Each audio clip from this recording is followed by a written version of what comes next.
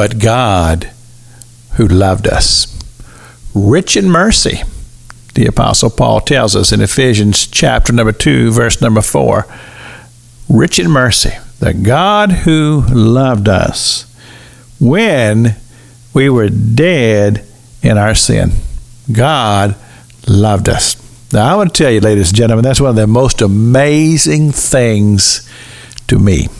How God could love a person who is so steeped in their carnal selves, and they live and they react and they do everything in the carnal man, and they do horrible, horrible things. They treat people in such a horrible way. And God loves that person. Just think about that. That murderer. Now, who among us could say, I love that murderer? But God does. Now, I know we say this, and it's true. God doesn't love the sin, but he does love that person.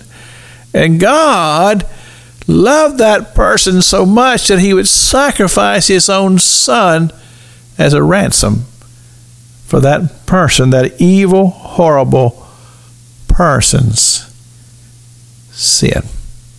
And I talked about this yesterday in the last part of the broadcast. People who are living those type of lives, and then life brings them to a point to where they're looking for options, and it happens. And I think about that moment of time, because it is a moment of time. On television, when those type of things happen, you always hear this special kind of music in the background. It's like a da-la, and they realize something's happened here. Well, something does happen, and in a moment's time, a person can go from darkness to light, and then everything changes.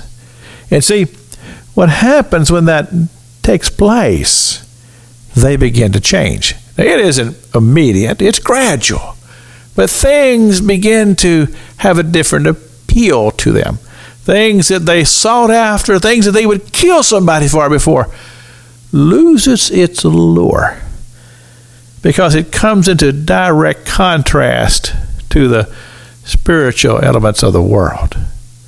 And slowly but surely, God begins to take those things out of our lives because they're just not important to us anymore.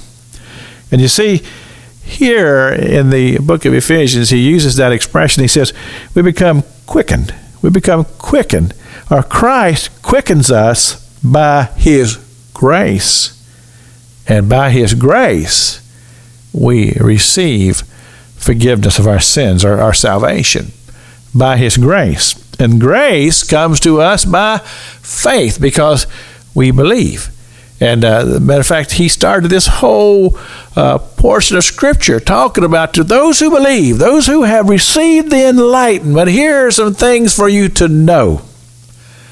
You've been enlightened now. Life is different. You see things different. You live different because the Spirit of God is leading you and guiding you. And now your faith is growing every day. You see, faith is a process. It is a journey. I wrote a whole book about this. It's a process, and we grow as we go in our faith. This is Pastor Jack King with the gospel on the radio broadcast.